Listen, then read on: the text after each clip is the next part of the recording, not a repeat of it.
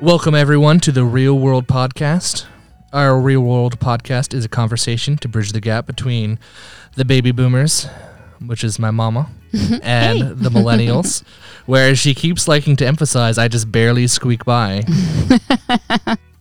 You're almost the Gen Z. I am very close. Right. I think I've already talked about my definition of what makes me millennial or not in a past episode, so we don't need to go into that again. But we just want to emphasize, as we're about to talk about our topic today, the Torah, or the law, with the Old Testament, we do not pretend to be experts in any matters we discuss. We hope you guys enjoy our conversation with us. It may sound like a boring subject, because who wants to talk about the law? But I do. This is actually one of my most favorite things I've learned in seminary. Like, again, though, as even if I am near done with a master's degree, most of this information will be from one class. It's because your volume is a little bit high, Mom. That's why. Oh, no, it sounds like Brian's talking too loud. Sorry. I'm also just so excited about the Torah. Maybe that's what it is. And so when you were saying that you don't pretend to be an expert, so you don't pretend to be God here. Right? Yeah, I'm not God. This is his word. I'm not God. I'm definitely not God.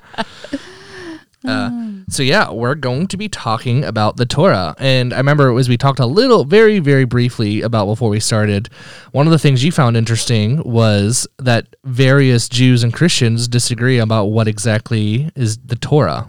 Yeah, in fact, so when I did honestly very little research on this simply because, Brian's a seminary student. So, he's going to have the knowledge Thank you more for having me. Confidence in me. So when I think about the Torah, I think about the Pentateuch. Is that how you pronounce it? The Pentateuch. Pentateuch, okay, which is the first 5 books of the Bible. So that's Genesis, Exodus, Leviticus, Numbers, and Deuteronomy. Yep. Ooh, and I didn't even look at anything for that. I even knew job. that, Brian. Did you like that? Can you do the rest of the 39 books? I cannot. I know your brother can sing it to a song. I can't, yeah. He learned it. Probably. He learned it to a song. I used to know them at one point in time. I did actually have that all memorized. But honestly, as you get older, it's just not there. I always end up messing up as soon as I get to Hosea. After Hosea, I always forget what comes next. The only thing I can remember is in second grade, I used to go to Emmanuel Baptist Church in Johnstown, Pennsylvania, and in second grade, I had to learn Psalm 23, and I still remember it. Like, I always remember it after learning it. And I think it's because when you learn things when you're young, they just stick with you. Like, you just kind of like you know them forever. And I can't remember yesterday. But I can remember that from like 57 years ago, something like that. Anyway. Before we keep going on, I did just realize, did I say who we are? Oh, maybe not. I don't think I said. I'm Brian. Hi, I'm Bobby. Thank you guys for being with us again. Definitely. Just in case there's a new listener and this is their very first episode. Maybe they're a seminary student and they're trying to find podcasts on the Torah. Maybe. And then that's why. That's awesome. And then they're like, who are these people? They've been talking 2 minutes and they haven't even told us their names. Right. So what I found out when I was doing the research here was that, because I learned what this was. My perspective is that it is the first 5 books of the Bible. But as I was just researching on the Torah, I understand that the Torah, or the word Torah, means 5 books, or like, what is it? Like 5 volumed books. That's the Pentateuch. That's Pentateuch. Pentateuch. Torah is the Hebrew word for law. Oh, for law. That's right. Okay. Sorry, I misspoke. As usual. It is. Oh, sorry. It is also also uses the word for scripture very frequently. Well, that's what I was going to say. Is so in looking at my research, which just came from just bl.uk. That sometimes the word Torah is used to refer to the whole Hebrew Bible, which also contains the prophets and writings, and that it can also refer to a wider scriptural commentaries, the Talmud, and even all Jewish religious knowledge. So they sometimes refer to the Torah as just, Jewish knowledge. Yeah. How they live their lives. Yeah. Torah, in its sense, the way it's used would be like how when we say scripture or word. Mm-hmm. And when we think about Gus, I was just about to say it's been a good thing Gus hasn't been barking yet. That I just heard him. Yeah, it can be used in all those ways. Specifically, the Torah, in the sense it is the first 5 books of the Old Testament. It is the Mosaic covenant. Okay. So it is a bit of both. It's used as just like how we use the word scripture as Christians. I haven't heard anyone call the Talmud Torah. For if you do not know, the Talmud is effectively a collection of rabbinical commentaries and writings about Scripture, about the Old Testament. It is frequently, it's like they view it as like deuterocanonical. It's like not quite Scripture, but it's like pretty up there as far as they're concerned. So yeah, that's Okay. so I haven't heard anyone refer to that as Torah, but I could see maybe some. But yeah, no, Torah specifically is the word for law, which is the first 5 books of the Old Testament: Genesis, Exodus, Leviticus, Numbers, Right. Deuteronomy. So let me just give you like just a general summation of those 5 books. Would you like me to do it together or just one at a time, or? I don't know what your intentions are, like how you intended to go through this. Well, I think one of the maybe one of the more fun questions was talking about first before we get into what the Torah is how do we feel like our generations receive the Torah? How do most people like take the first 5 books of the Old Testament? Well, I think that depends whether you're a Christian or not. You know what I mean? Well, I mean, generally speaking, within Christians in our generations, because I don't really understand the question, because to me, how do you not accept all of the books of the Bible as the Word of God, and it is what it is? So, I'm not saying that, but like think of like everyone has books that they prefer because that it speaks to them in their walk more. Sure. How do we feel like your generation who are Christians? How do you think they receive the first 5 books as it speaks into their Christian walk? I mean, honestly, I don't know, because I've never asked anybody that question. I struggle with using this microphone. I'm sorry. I feel like I'm so inconsistent. I'm trying to stay like right here because I think this is a good place, but I keep like not being able to stay here. Just don't be too self-conscious about it. You're doing fine. Oh, okay, thank you. Like for me, personally, I'm not so much into Leviticus because I really don't care about reading about all the burnt offerings and everything. That's a little bit of a struggle. But Genesis and Exodus are like 2 of my favorites to just read. I mean, like there's so much history there. They have a lot of awesome stories. There's so many awesome stories, and there's so much wisdom. The law gets laid down during that time period, right? And just the original promise comes through in the book of Genesis, right? Yeah. Through the seed of Abraham. And I mean, it's the foundation, I think, for everything. Yeah. And so from my perspective, in fact, I like to read through the Bible periodically. I've done it about 5 times, and I just started again a couple months ago, and I haven't been as faithful doing it daily. But I was back there again today, and this is, I'm in Exodus, and so it's just so rich in terms of what happened. Now, the thing that I struggle with sometimes is, and I'm sure my friends do as well, we always talk, or it's easy to talk about a loving God, but he's quite powerful in the Pentateuch, and very powerful is the best word I can use in terms of, the authority he wields. Totally. Think that's the best way to put it. And so I think sometimes that can be a little bit challenging to have to listen, to read and to kind of like just kind of evaluate all of that. Yeah, I think kind of connected to that is we're talking about when we think of the law, we think of God's commands that people would have to obey. That, excuse me, as Christians we no longer have to, because like all of the sacrifices and a lot of things like that, and a lot of ways there is meant for a judicial system, and we see command like, oh, if someone does this, they shall be put to death. Is that kind of getting close to what you're referring to? Or are you talking about more of like the more difficult stories like the Angel of Death? No, I'm thinking more of where basically, the Lord wipes out certain places. And it's like women, children, everybody. Oh, yeah. So, there's portions of that. And so God's I think, command. But on the other hand, like he knows the heart, right? We know this when we get into the New Testament, but, not just in the New, but I mean it's more prevalently, discussed there. And he knows the heart, and he will bless who he will bless, and he will curse who he will curse. And I think for me, that's a little bit challenging sometimes, because you want the best for everyone, and you want everyone to come to Christ and everyone to follow him wholeheartedly. And that just doesn't happen. And so, again, he knows the heart. And so we have to just trust his judgment on that, right? Yeah, there can be a lot of struggle with when we read those times where God commands Israel to wipe out an entire nation, basically. Well, nation, but most of the time it's more like city-states. Right, true. But it's still, that's thousands of people still. It's thousands of people, and it's, mentioned specifically, and the women and children. Yeah, just everyone, wipe out entire civilizations.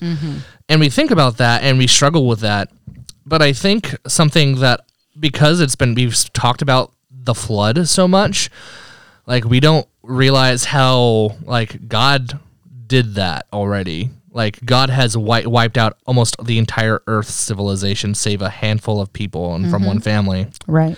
As far as we're aware. Right. We don't know exactly the span of the flood. It could have been worldwide. It could have been generally related to the Middle East.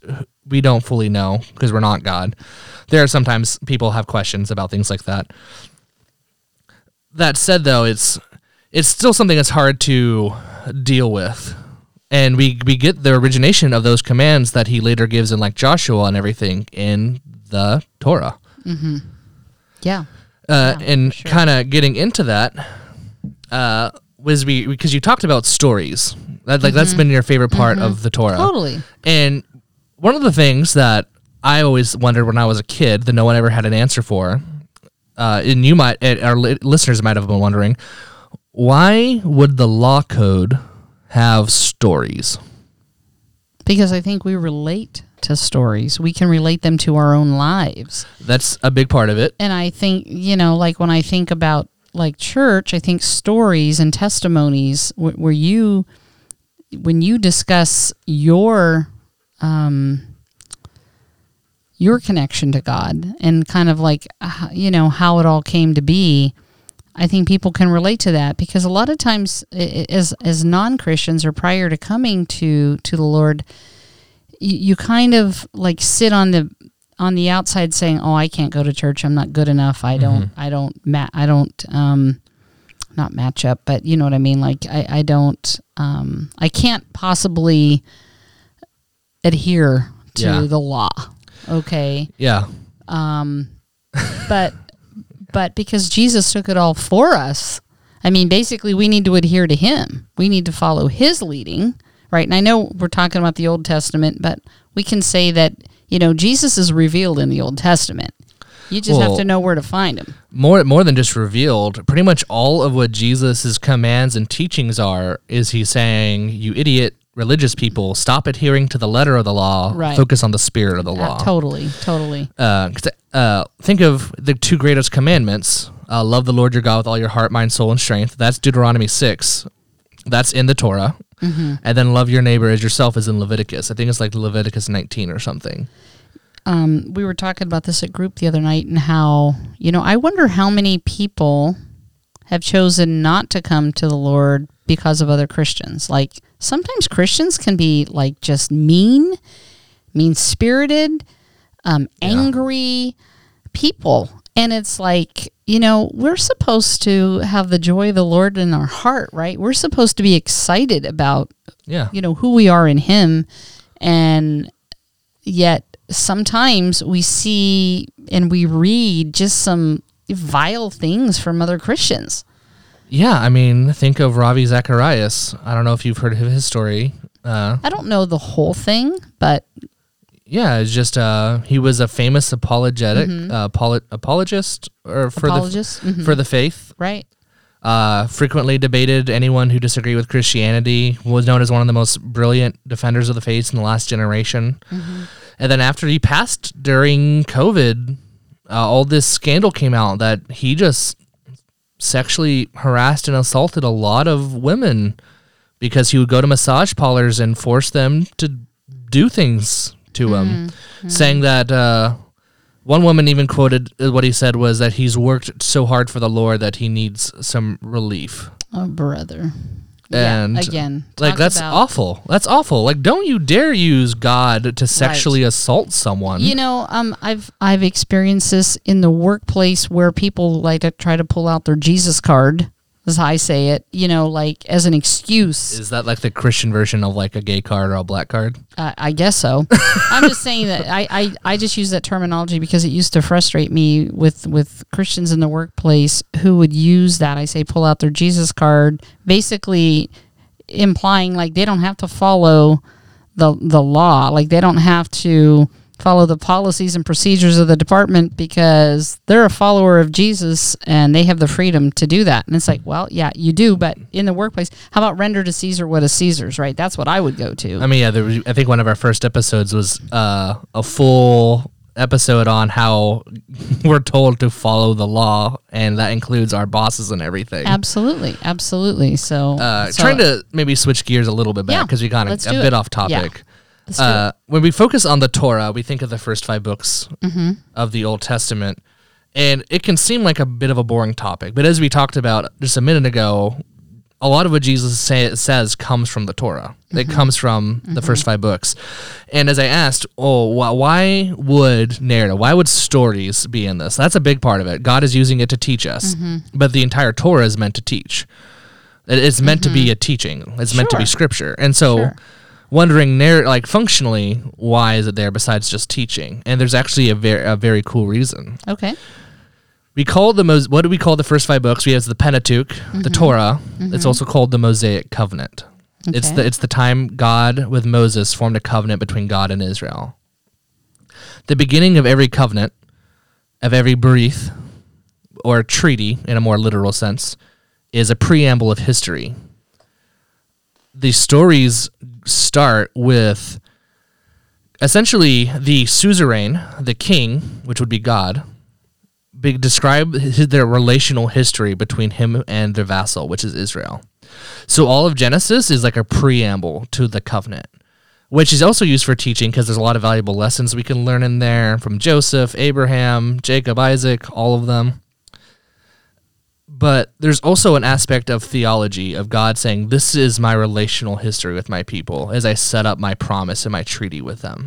So while you were just speaking there, I just had this thought. I'm like, when you said Mosaic, I'm like, okay, is Mosaic, is the root word Moses? I mean, is Moses, Mosaic, is that connected there? And when you look at the definition of Mosaic, it's a picture or pattern produced by arranging together small colored pieces of hard material such as stone, tile, or glass. And when I think about Moses, you know, there's a connection there. There's got to be a connection.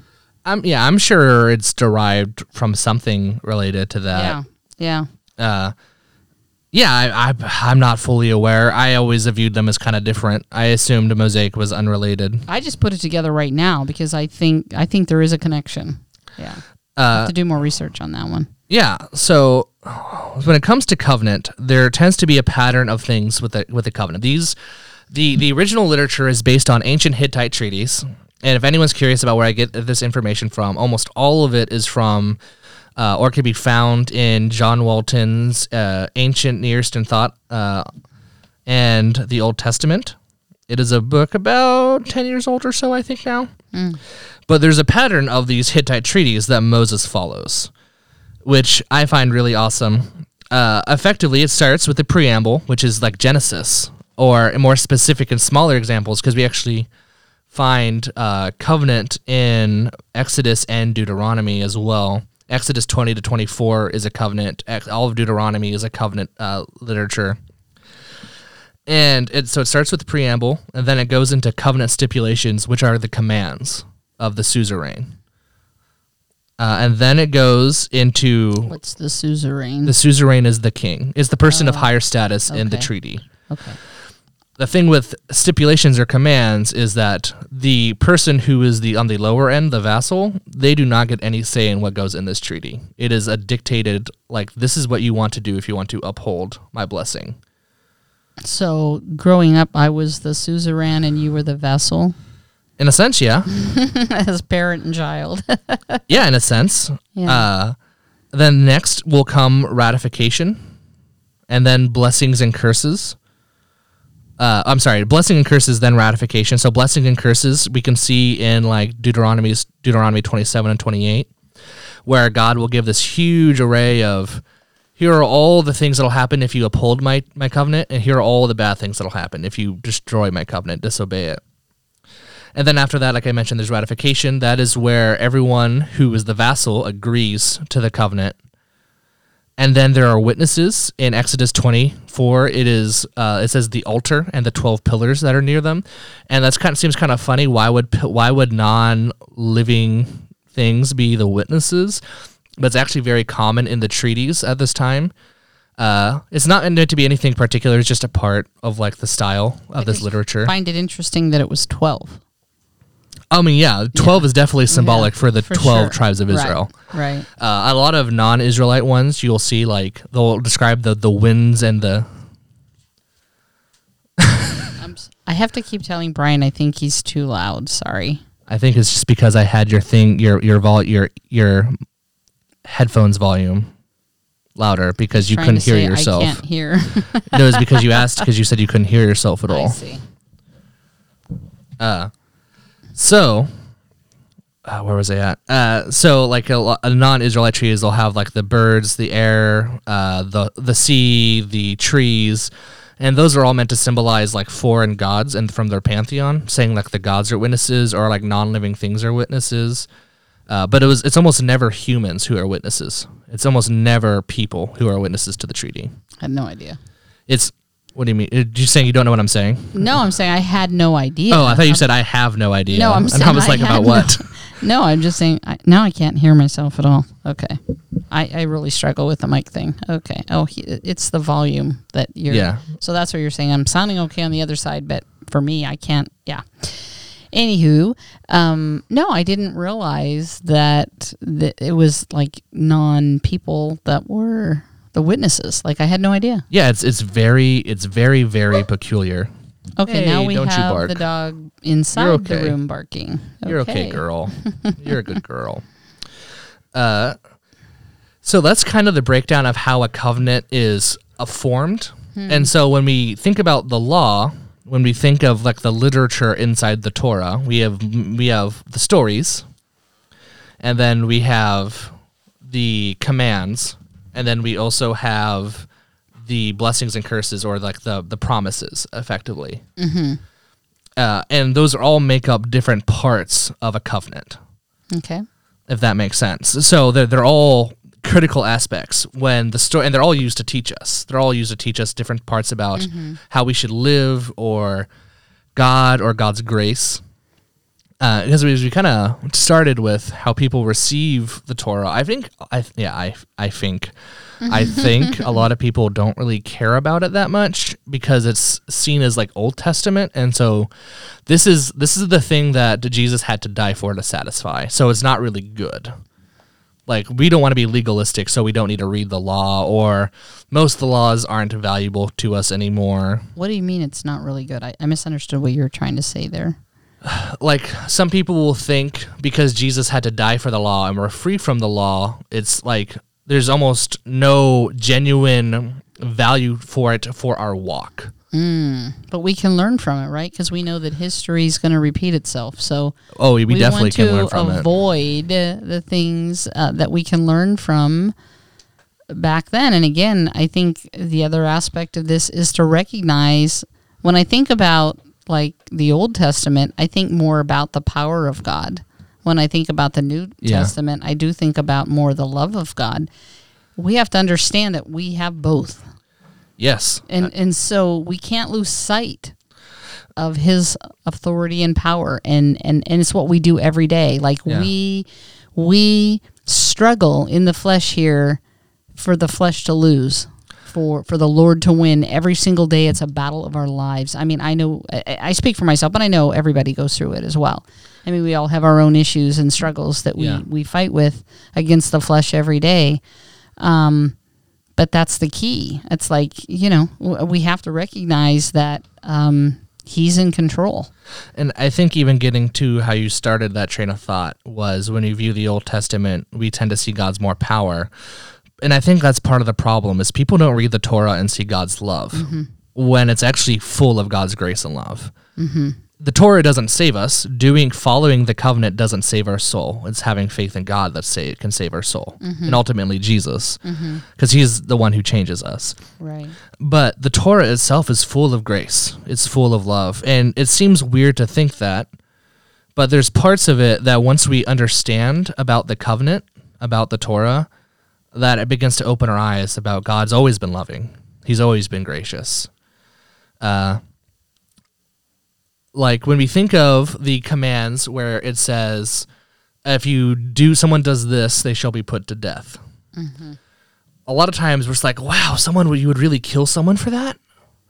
But then what we don't realize is that most of the law is God establishing punishment ceilings. You can't punish someone more than this. Because say someone did something awful, like someone sexually assaulted someone. The punishment for that in the Torah is death. For a lot of times, there's a couple situations it's a little bit different, but you're right. Death is definitely the primary. but say if I'm a dad and some young man comes over and assaults my daughter. If I'm that old, if I'm in the older one of the before the law, what would I do? I would kill him. And I would kill his entire family. That was commonplace. So God's saying, don't you dare punish everyone else for the sins of one man. And when we see it through that lens, when we understand that it's God saying you can't punish more than this, it's the same thing with eye for an eye and tooth for a tooth. If someone steals something from someone, a lot of people would want death. Stole. Yeah. Okay, If someone, sorry. If it's like, say I stole from someone, a lot of people would demand death as recompense. And God's saying, no, you can't. You can cut off their hand at worse. And he's not saying, God's not saying like, oh, you have to cut off their hand or, oh, you have to put this person to death. He's saying, this is the worst punishment you're allowed to give this person for what they did. You cannot do anything worse than this. And then another thing is, we think about covenants, they're effectively treaties, right? What happens when you break a treaty? Well, when that happens, we talk about that's where the blessings and cursings come in. And that's why, like, later in the Old Testament, we see God let Israel be defeated by their enemies and go into exile, because that's one of the curses for breaking covenant. Excuse me. But one of the things people don't realize is that in every other covenant, there are no aspects of renewal. There is no renewal system in every other covenant that anyone's ever found in the history of literature.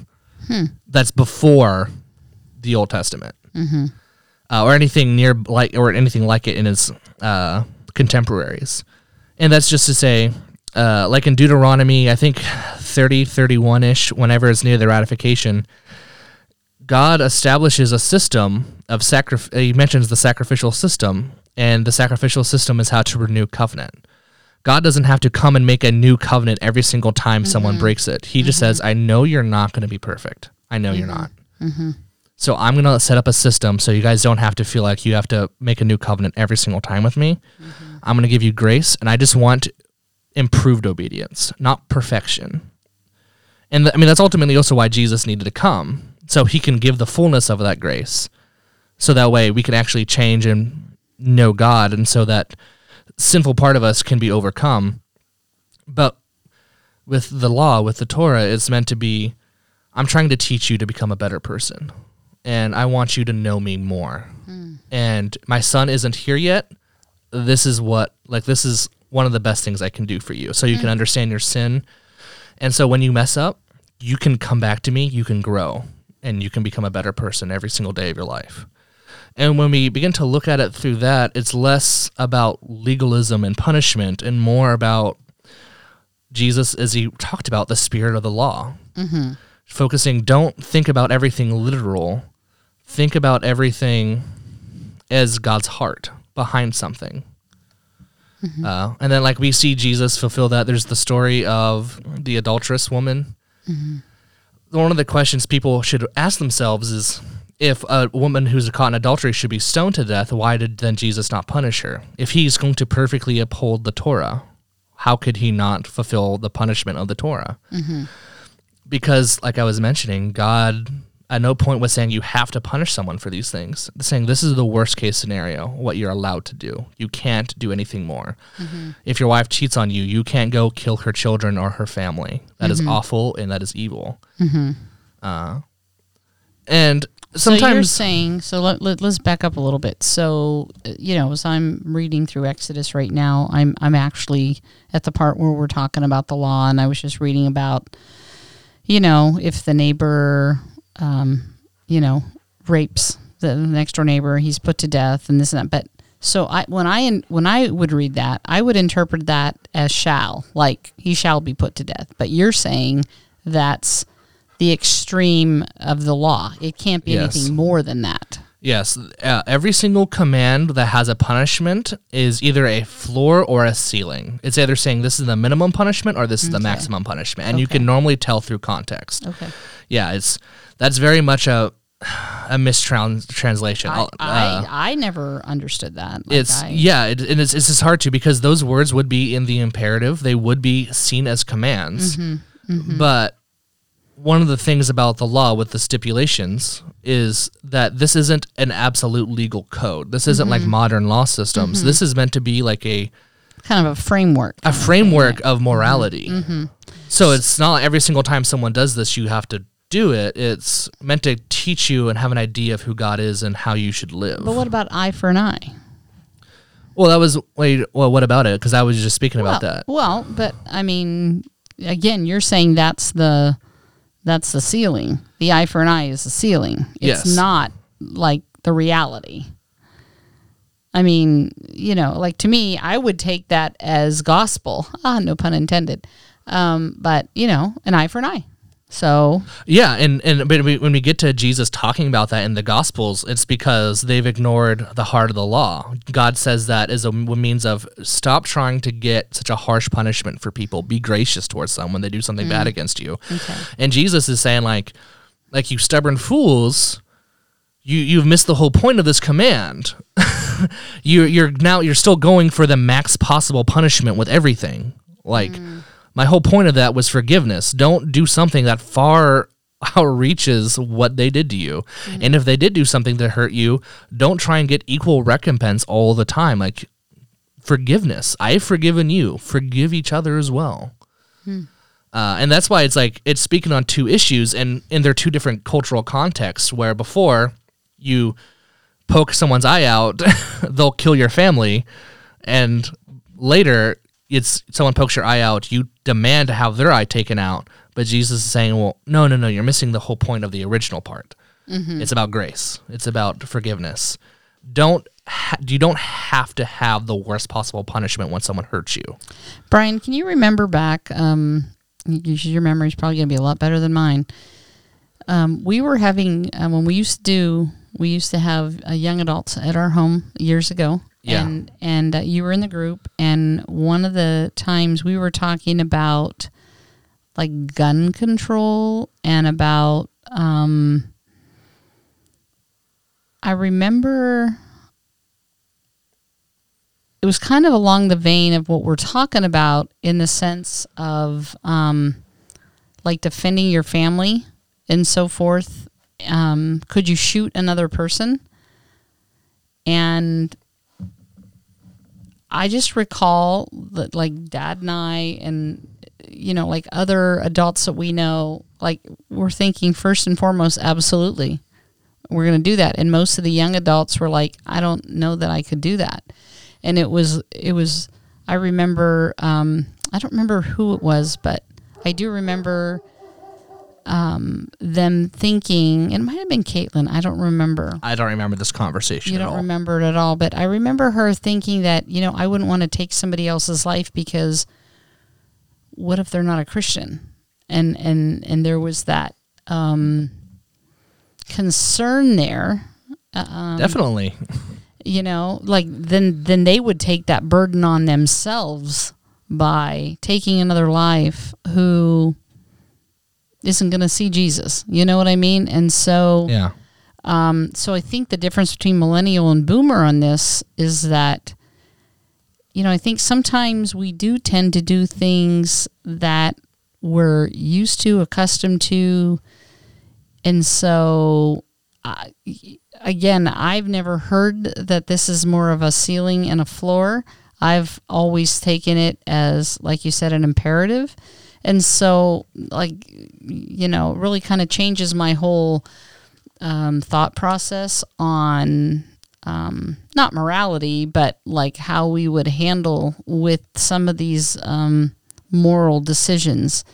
Because it just seems like in recent years that we've been very lenient on criminals.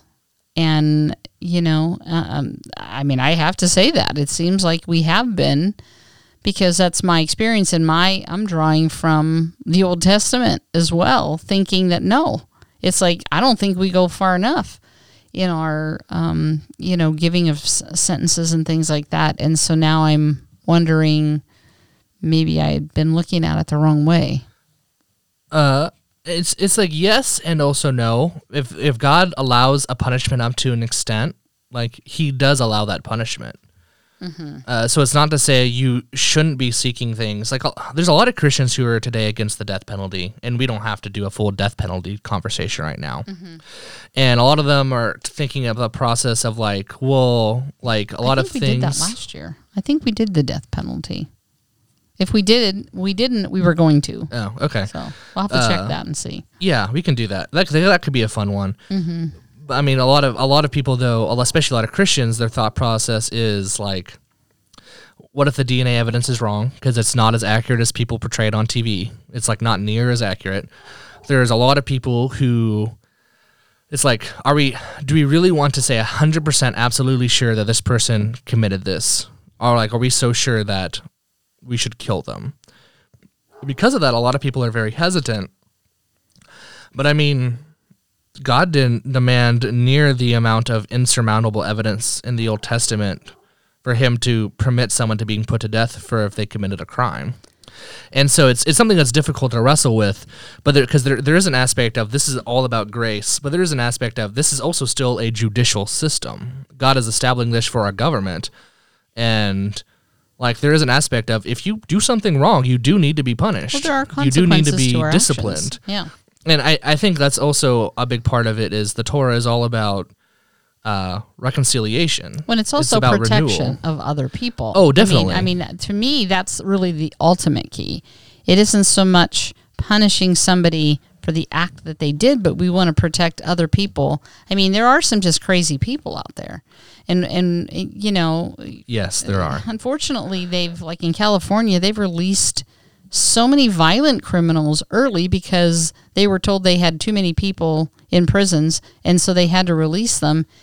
And, of course, just like everywhere else, in most of the larger cities and so forth, since for the last year or so, the crime rate is up substantially. And frankly, I'm sorry, but I do, if you look at it's really more in liberal policy areas, and where the gun laws are very strict. I mean, look at Chicago.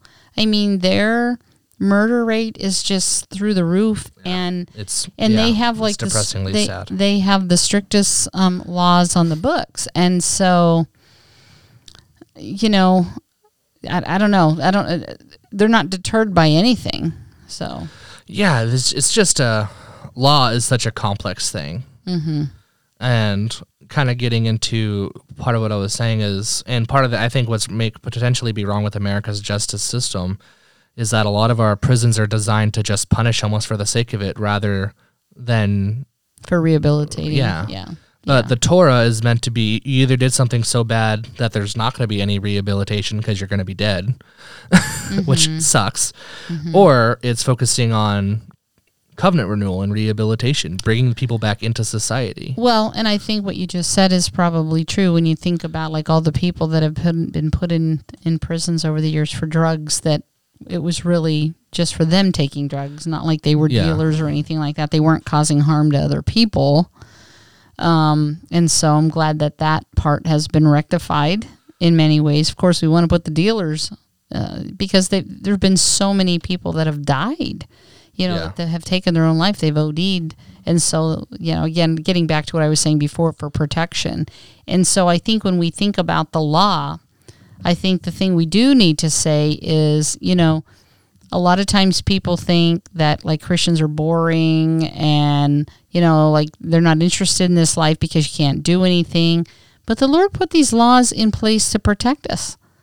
You know, I mean, that's the bottom line. I mean, this is about Him protecting us.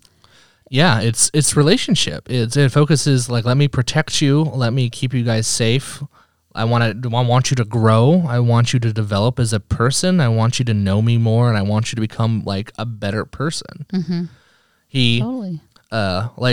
Shalom is a word I'm sure a lot of people have heard at some point. And if you're a Christian, you might have been told it means peace. If you're more of Jewish orientation or you've been in like Jewish communities, you know that it can also be like a hello.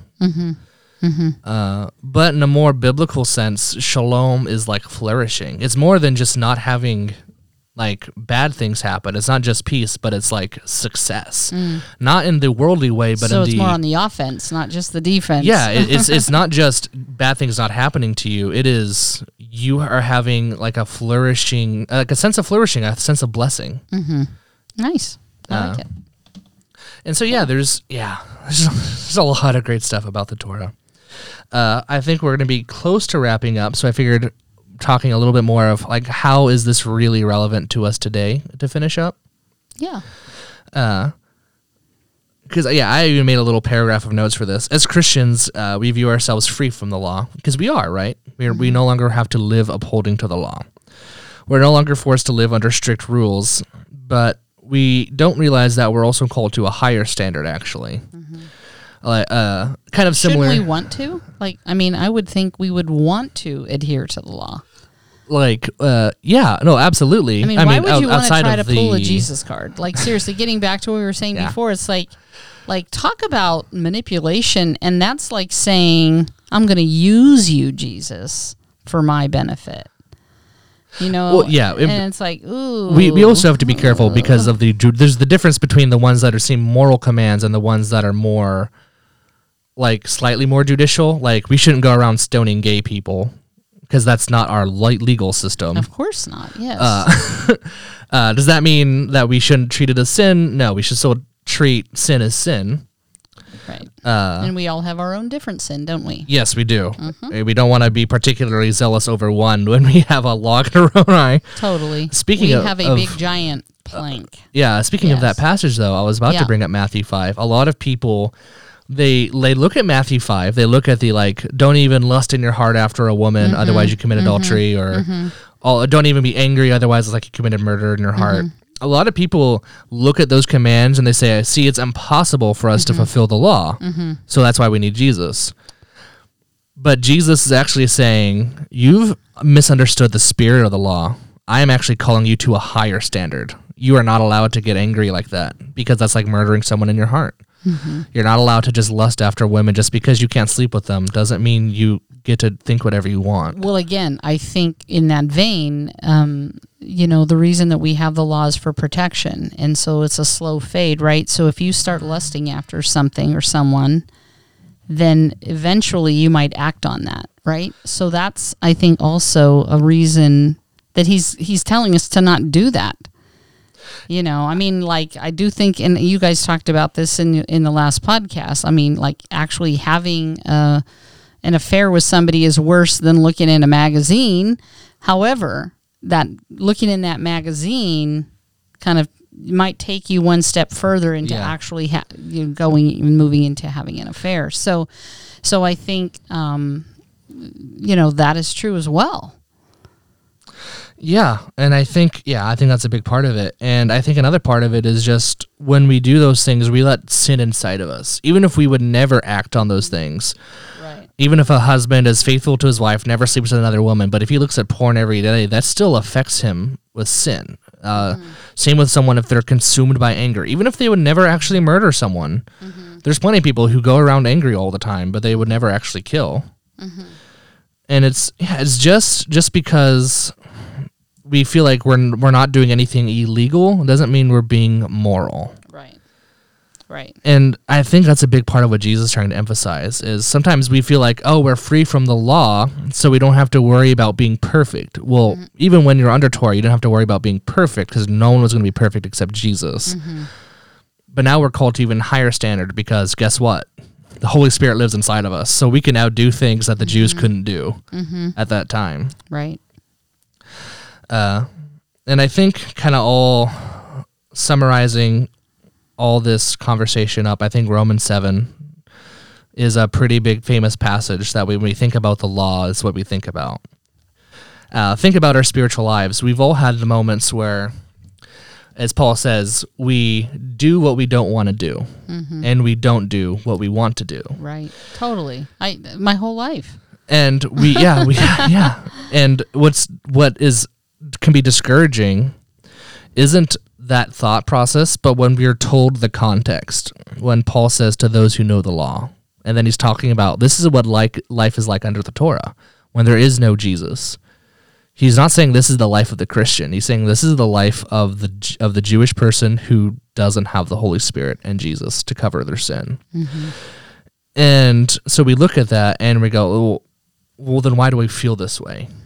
And I think it's because we're trying to go to Jesus with sense of legalism or sense of I have to do this, I gotta do this, I gotta do this, instead of focusing on the spirit of the law in that sense, or focusing on the spirit of Jesus's commands, or if you want to be really literal, the Holy Spirit.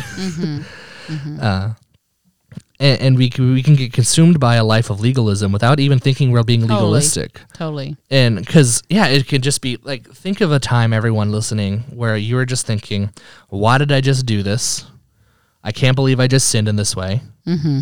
I can't ever do that again. Like all the times when we mess up with a sin like that, that's our first thought. But when our first thought is about ourselves when we sin... Sorry, I just banged the table. That's funny. That makes us relying on the law to save us or to make us better, but ultimately it won't perfect us like Jesus can or like the Holy Spirit can. It won't save. And that ultimately leads us to the fact that the law can extend grace. The law is gracious. It's an extending of God's grace, but the law itself isn't extending grace to us. The only person who can give us grace is God himself. And so that's why all that passage, I just don't want, I feel like I don't do what I want to do, and I do what I don't want to do, and all that culminates with Paul saying, there is now life in Jesus Christ. And that's with Romans 8, 1-3. Therefore, there is now no condemnation at all for those who are in Christ Jesus. For the law of the Spirit of life in Christ Jesus has set you free from the law of sin and of death. For what the law cannot do, weak as it was through the flesh, God did, sending his own Son in the likeness of sinful flesh and as an offering for their sin. Amen. And so it's just to say, the law can teach us so much. It's so awesome. But we shouldn't also get so focused on it that we miss the fact that we don't want to miss out on the person who actually saves us. Can't see the forest through the trees. And we can learn so much when we realize that even if we don't uphold the Torah, when we follow a lot of the New Testament, or we've maybe even focused more on the New Testament for a lot of Christians, that doesn't mean we're not falling into the same traps they are. Because as Christians, we shouldn't be falling into the I don't want to do what I do and I do what I don't want to do. Like we shouldn't be following that falling into that according to Paul, but we do. But I am thankful that his mercies are new every morning, right? He tells us that. And so we have the opportunity each day when we get up to start anew, start afresh. Don't condemn ourselves for what we said or did yesterday, and to just move forward with the joy of the Lord in our hearts. And I know that's easier said than done, but it's kind of like we have to at least try to do that. Yeah, we do. So yeah, we need Well said, Mama. Thank you. Once in a while. Yeah. When it comes, I'm trying to think of. I'm just keep saying like I'm in agreement with you. I'm also trying to articulate my own thoughts now. I will stop trying to articulate a thought. I'm just going to read the next little verse passage that I have. It's just Psalm 1-3.